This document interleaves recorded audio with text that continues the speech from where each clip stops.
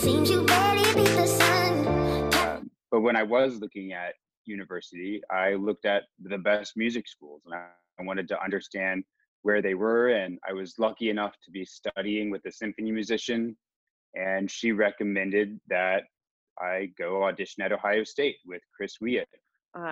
I wasn't exposed to any rowing in high school. I was a different athlete. I was a tennis player that had started the recruiting process, but wanted to choose a different path. And in rowing, right, you can enjoy the culture, but maybe not the coach, or you enjoy the coach, but not the culture. So you're always trying to balance both of those things. I think all we have to say is, this is episode 4, isn't it? Yes. Yeah. This is episode 4 of the Sparks Rowing podcast. Okay. Should be modern. Okay. Hold on. Joining us, episode 4, we have, the 4 OGs of the Corona podcast. We have Daniela Susanara, we have Ryan Sparks, and we have Nick Lee Parker.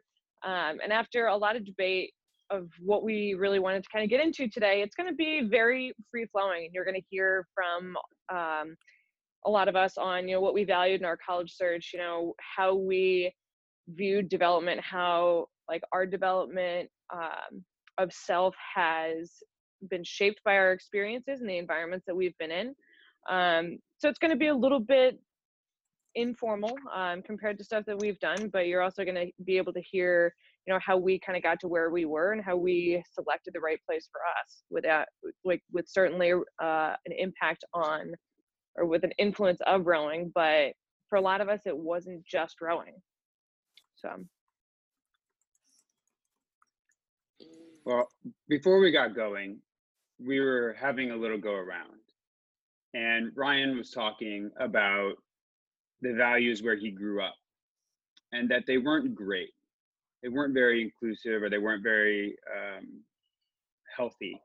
And so I asked him, and I wanted him to talk a little bit about it now, is when you were looking for a college, Ryan, were you looking for a place with values that you thought were better than where you were, or did you figure out that those values were different after you got to college?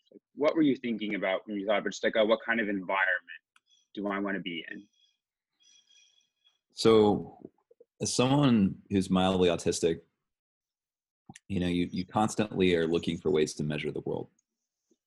And, to be honest, I think that a lot of rowers and rowing coaches are potentially mildly or more than mildly autistic. And, I think that's one reason I loved coaching, is because I liked making the pattern the same. But that's to say, at 18, you don't really have a good gauge on the diversity of value systems out there. You don't, you're fairly sheltered. One reason I really believe in camps and really believe in diversifying experiences, because you have to get exposure to multiple types of people to really understand the world better and understand the possibilities inherent for you. So for me, I didn't know what I was doing at 18. We hired a private college counselor. I was already at a boarding school, but we had a private college counselor too.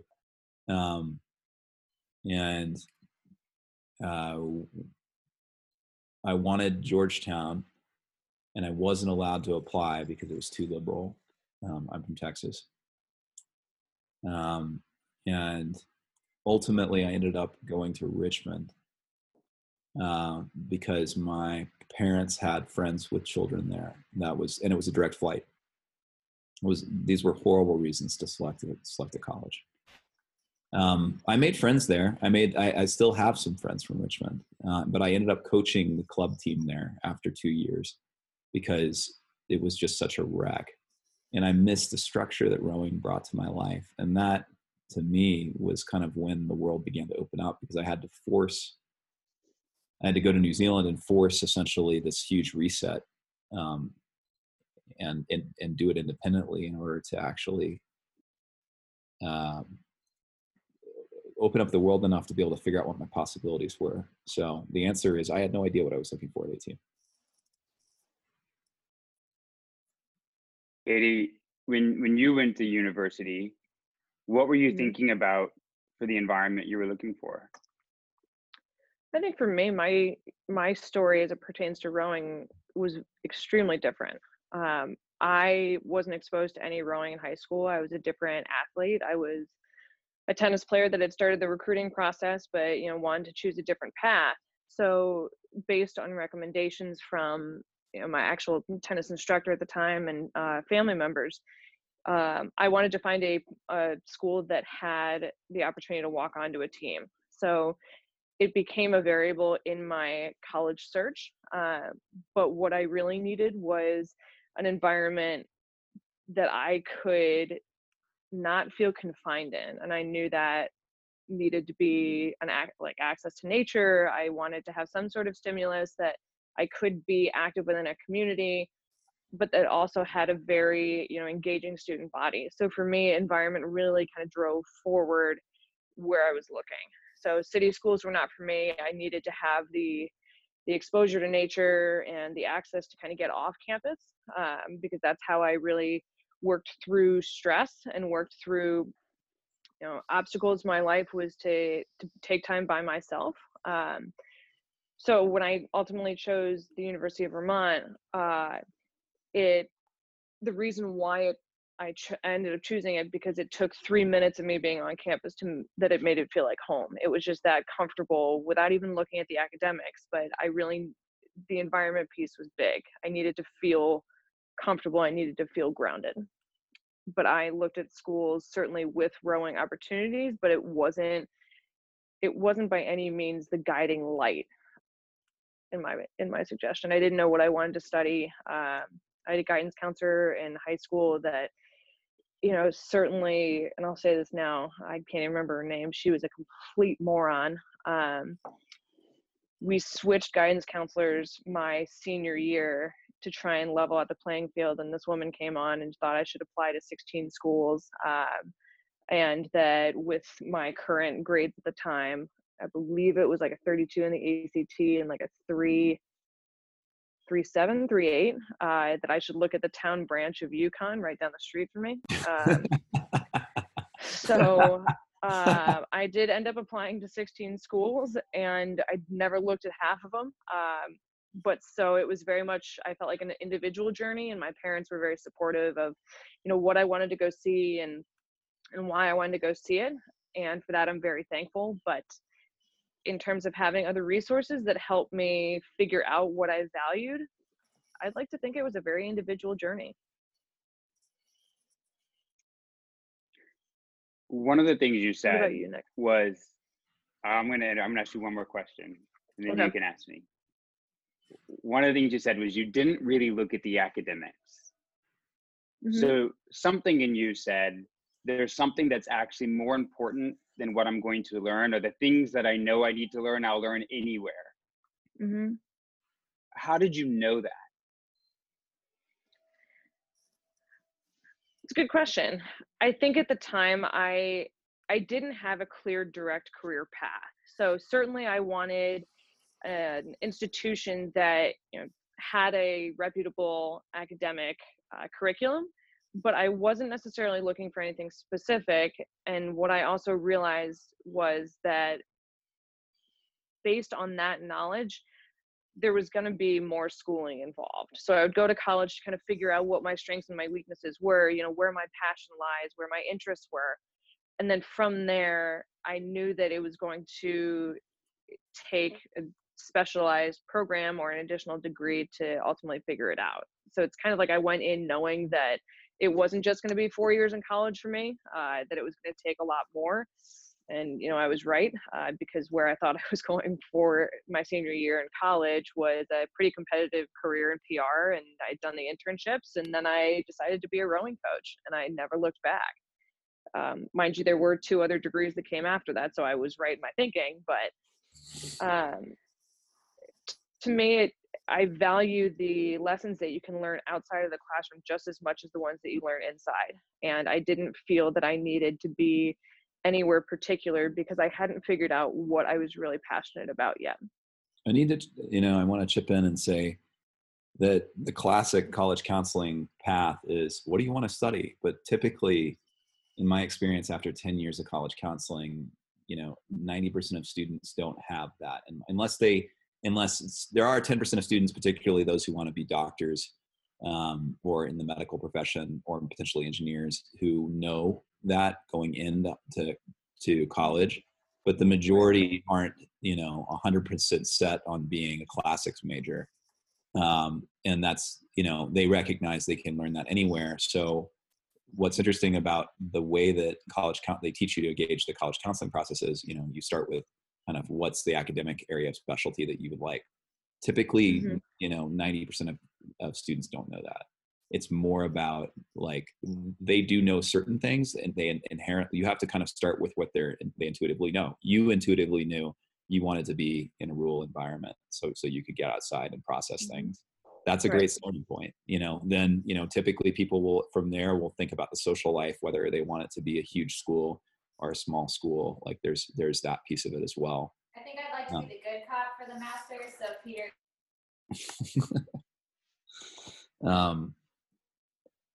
So anyway, I mean, I think it comes down to starting with what you know, and typically what you know is not what you want to study.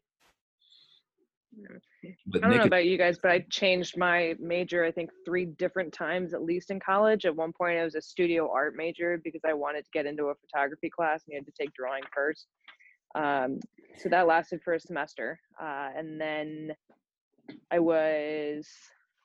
think at one point I was even biology, but that again was very short-lived. Nick, I think that, but I think what I'm just saying is totally paradoxical to what you did, right? Kind of. Walk us through your experience, Nick, because I think you've got a very unique set of, Ryan, and kind of figuring out values. Like for me, it was figuring out the environment, but for you, you had a pretty clear direction that you needed and wanted to follow. Yeah, I know. I felt really strongly about what I was going to do at the time, playing music. And even though I think other people had some questions, as everyone should, if someone says, I'm going to be a music major, there's good questions that should come along with that. Because I did have a lot of friends who were in music for maybe not the right reasons. But when I was looking at university, I looked at the best music schools, and I wanted to understand where they were. And I was lucky enough to be studying with a symphony musician, and she recommended that I go audition at Ohio State with Chris Wiett. And Chris Wiett is a retired bassoonist. He was the principal of the Toronto Symphony for 17 years and a phenomenal teacher. And so I did what you can't do in athletics. I went while I was still in high school. I had prepared a concerto and I played. And then I had a private lesson that lasted probably 90 minutes where I was getting feedback and we were working together, and I was getting coached and I was getting taught by a master teacher. And it was incredible. One of my takeaways, because I did this with multiple professors, but my takeaway from him was the week before I'd played the same concerto for my symphony teacher, and she gave me a number of things that I needed to work on. Not just on that piece, but just general. Here's what you need to do to improve. This guy listened to me play for 15 minutes and gave me almost the same list. Wow. And I was just like, how did you hear all of these things? That there's certain notes that I can't control. There's certain ways that I use my tongue when I'm playing specific pieces that I don't have good control over that. He heard it all. And then he immediately went to work on it. And there was something so enjoyable about getting down to the task of mastering what I was trying to do. And he led me there. Before the end of it, I'd spent 60, 90 minutes with him really working, and it felt like no time had gone by. And to me, that was what I was looking for. I was looking for someone to help me improve my craft, to guide me there, who could understand where I was falling short, where I was doing well, and was going to push me. And that was one of the things I walked away with from that experience was, this is going to be really hard. it's going to be really hard because he can instantly hear how well prepared I was. He heard it. And that to me was really exciting. But that's something we don't get to do in athletics. I don't get to say, there's 10 or 12 athletes that I'm really interested in recruiting for Columbia University. I'm going to have them come. I'm going to give them a private lesson. We're going to go out in singles. I'm going to work on things. I'm going to see how they respond to my coaching. And then in a few weeks, I'm going to send them a letter that says, I've decided that if you want to come here, I will accept you onto the team. So that's what happens in music, but we don't get to do that in rowing, which is always one of the things I'm trying to recreate that experience as best I can. let me ask a question before we ask Daniela to go, which is, something that people may be wondering about, which is, so if I send, if I go to Columbia rowing camp, why is that not the same, why is that not what you're talking about? Why does that environment not enable what you're talking about? I think, it's an important thing to understand about the difference between an official visit, which I think is pretty much as close as you're going to get to what you're talking about, and not what you're talking about. But I would also say, people expect what you're talking about to be happening at Columbia Rowing Camp, because to be honest, that's how soccer camps work, but that's not how rowing camps work. I think there are elements of that absolutely happen at every rowing camp. But part of the really important aspect of an official visit that makes it different is you have the team's culture that's really pervasive on the official visit. Mm-hmm. And that is the guiding component for the prospect. There's part of it that's the coach, and you can get that in a camp. You can understand a little bit about how the coach is going to work. But what you really want to see is how the coach works in the environment with the team, within that culture, within that group of people, the interactions that they have, how they joke with each other, how they communicate, how they talk about problems, how they're digressing in certain ways or how they're promoting in others. And you get a part of that in a camp, but you can't get the whole thing. And that's the difference that I say you get in music, because what you're really going for when you study music is you're going because you're going to spend 1 hour a week in a private lesson with the most important person for your degree and your future every week for the next 4 years. And you're going to spend 12 to 15 hours playing in order to prepare for that 1 hour lesson every week. And I think that's so you get that experience there, and you get part of that in a rowing camp, but the team component of it, you don't get. And that's what you're missing. And I will say that was one of my challenges being a music student. I got along incredibly well with my professor. I loved the way he taught. I loved the environment in which I was learning how to play. But as far as being part of the broader school of music and playing in larger ensembles and working within that community, that culture, that was a big struggle for me. And that didn't go very well. I love music, but it wasn't the right cultural fit. And the same thing can kind of happen in rowing, right? You can enjoy the culture, but maybe not the coach, or you enjoy the coach, but not the culture. So you're always trying to balance both of those things. And it's a really hard thing to do. So you go to a camp, you get as much information as you can.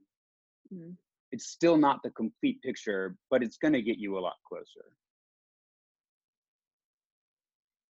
I agree with that. I think that you can, one of the things that we talk about, Ryan, with camps is like you, at any Sparks camp, the Columbia, the BU, the Penn, you have access to the coaches that are there that know the ins and outs of rowing, like that are, top of their game. But you might see, the head coach work with their assistants. And so you can kind of see their flow of things, of how they like move around the boathouse, their routines, but you do miss out on that culture, and that culture is ever shifting, right? It's a very precise chemical equation when you've got the team out there doing the work in the value set that the team has, and there's the coaching staff is clicking with the boats, and that's going on. You can't experience that as a prospect. even if you go to a camp, because it's just not the same. That's what I'm Right. hearing. Yeah. Right. And even like from year to year too, like say that, well, I think everybody would kind of argue that the team culture in one way or another, it's going to shift with each year that passes. Right. So when you like, if I came and saw Columbia as a junior versus as a senior, I may see something completely different. So like, I think with rowing, it is a little bit more personal because you do want to watch how the team evolves. You do want to watch, the people that are coming in. Like, do you relate with those people? Do your values align? So I think that, again, just coming back full circle to the idea of camps, you're exposed to the generality, right? You get to sit down with the coach, you get to talk to the coach, what their vision's like. It's not a recruiting specific conversation. So it does take a little bit of the pressure off, but that you don't see everything that goes on behind the scenes. And I think that that's the biggest gap. Daniela, do you wanna chip in here? We got to give her a minute. Apparently not. Okay, sorry. I think that one of the things that I've noticed about rowing, after watching it from kind of the college and recruiting side for a very long time, is that coaches on the more selective level of programming, and I will say, I read this article in the Washington Post this morning about how schools are incentivizing coming because of, they're worried about getting folks in the door for next year, and plus apparently there's some changes in terms of the way that they can pursue students, that is creating kind of some, like, get some free parking or get early registration for classes, or to incentivize students coming, which to be honest, I don't think, if you're choosing based on your incentives, hopefully those incentives are things you need and not things you just think are cool, because ultimately it's 4 years of your education. But that's to say, the question that I don't think enough recruits ask themselves is, how will I develop as a result of being in this context? And it's difficult to uncover that because Nick could get it directly. He was able to just interact with the professor and basically simulate being there and have a sample of it. Whereas with a rowing recruit, typically they're intimidated by the process. To be honest, there's a huge gap between their current kind of level of training experience in high school and what they would be expected of them if they come into a Division I or even Division III program, most of the time. And as a result, while what Nick experienced is desperately, to be honest, even more so needed, and there have been people, I'm not going to say who have tiptoed that line of running a clinic, to be honest, to basically simulate who will fit and who will not. A primary thing in any recruiter's mind at a selective school is will this student retain? Typically, you have students who haven't rowed for more than 4 years. You're asking them for a 4-year commitment. You're asking them for a higher intensity level commitment than they're used to making to a sport that they're relatively new to. And so as a result, I think it's a mistake to just believe that academics and ERG score are enough.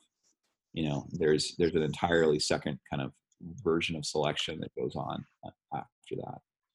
I think it's also, bouncing off what Katie said, it's really hard, especially on some of these really big women's teams, coming in and getting a sense of the culture on the day, 2 days that you're there, just because there are so many different pockets going on sometimes that it's hard to comprehend what you're experiencing, or like what is the actual culture. And like I think I rowed for a fairly good sized team back in high school, and then going and visiting some of these, I wanted to go to a school with a big football team because those are my priorities. Not driving distance of my parents. Totally valid. Criteria 1, big football culture. Criteria 2, my parents can't drive there. So, great. But so, those teams have massive women's rosters in the fall to offset football. So you have all of your recruits, you have all of your walk-ons, you have all of and those walk-on numbers are like crazy. Yeah. And so you don't know which way, and you know, they're loving life because it's their first time rowing. They don't know what's going on. So when you try to look at that, I think it's very overwhelming.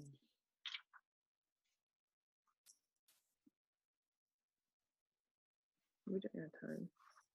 I think we're about out. We're about 30 minutes. Okay.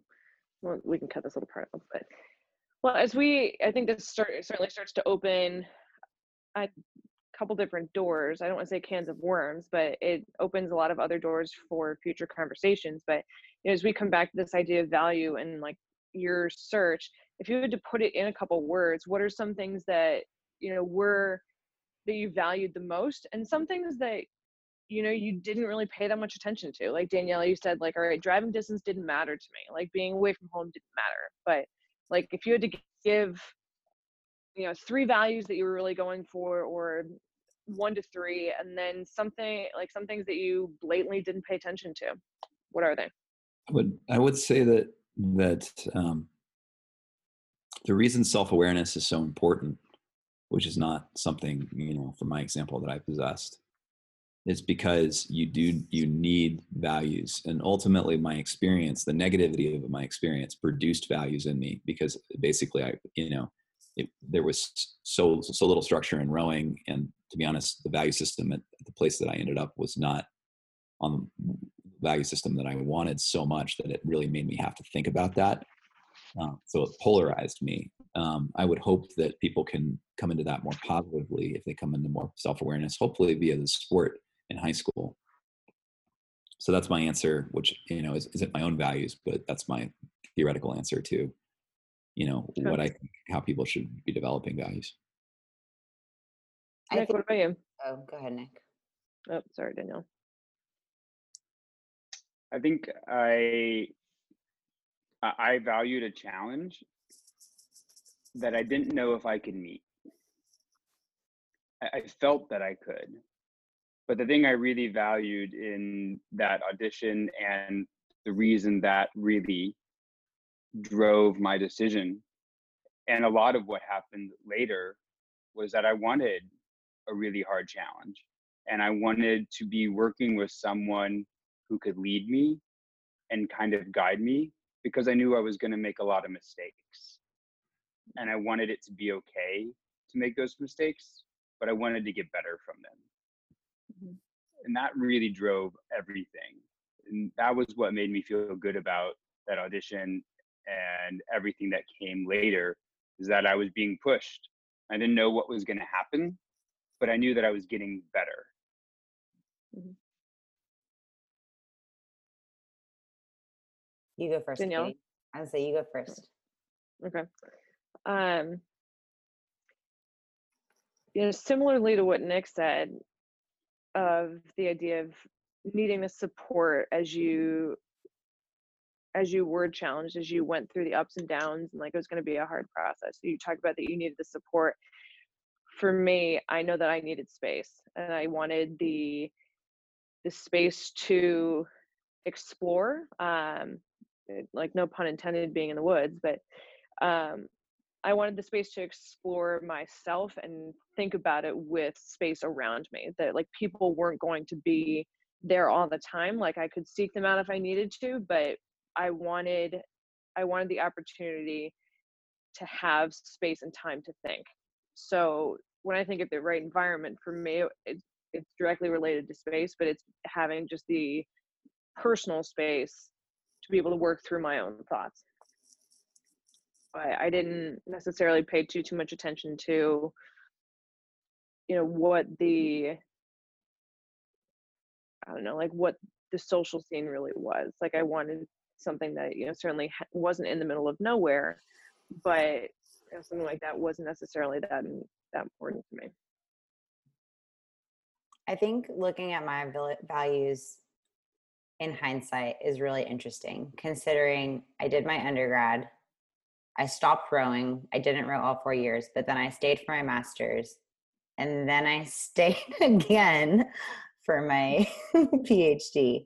So I don't think that I chose the wrong school. And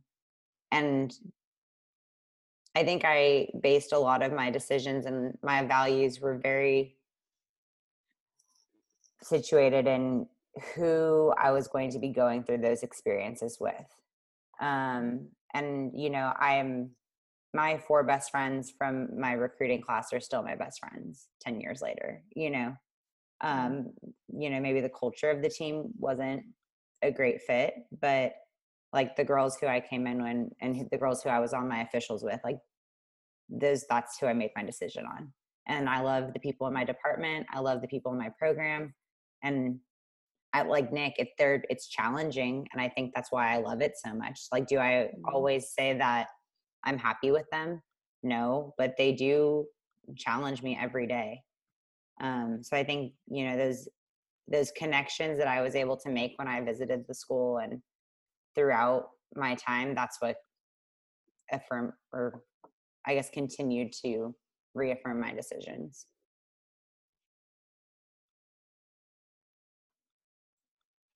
Cool. Thank you.